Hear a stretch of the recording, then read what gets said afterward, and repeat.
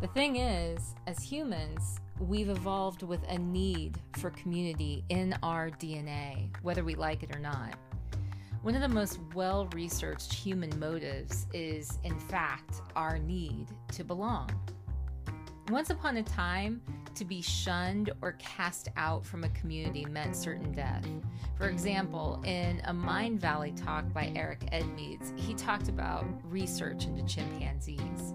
Chimpanzees, as it turns out, are behaviorally not that different from humans. And Edmeades, he observed a specific behavior in chimp community that has relevance to what we're talking about today. Insect picking.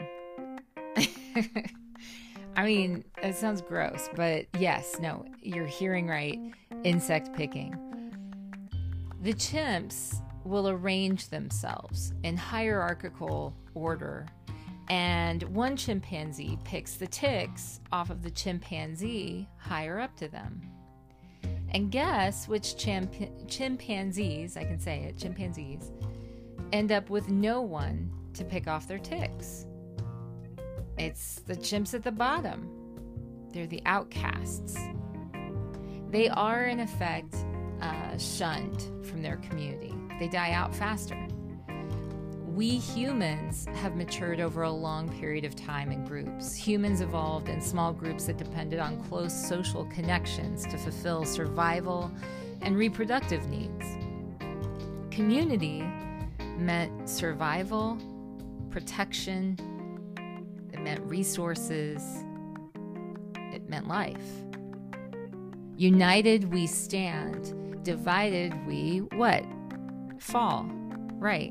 So although our needs for survival have shifted, science has proven that the need to belong is so embedded within our psyche that social rejection activates areas in our brains that are directly connected to physical pain.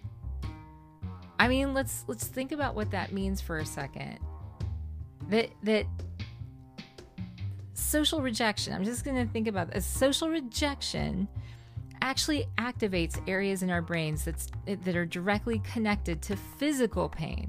So we are in pain when we're rejected, when we don't have our tribe. And it doesn't even have to happen directly to us for us to feel it. Researchers have also found out that when we see someone else experience an embarrassing moment in front of a crowd, or if we watch another person get rejected, that our inner empathy leads us to share that experience with them. We can literally feel, at least to some extent, their pain.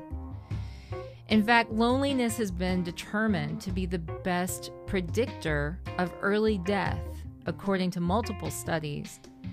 And the detrimental effect on health has concerned leaders in the UK so much that they've appointed a minister of loneliness due to the negative impact that social isolation is having on people. And that is probably, I mean, aside from being the most goth-sounding title ever, Minister of Loneliness, I might have like danced to that track or something when I was in high school, Minister of Loneliness. But seriously, the fact that we have a Minister of Loneliness, what does that say? You know, that social isolation is having such an impact that we need to have this kind of role. It means that community is important and that finding one's tribe is important. And it means that figuring out how to encourage people, enable them, empower them to belong, helping them find those communities where they belong, that is not just a beautiful task and an important task, but probably one of the most valuable things, responsibilities that we can be responsible for in this life.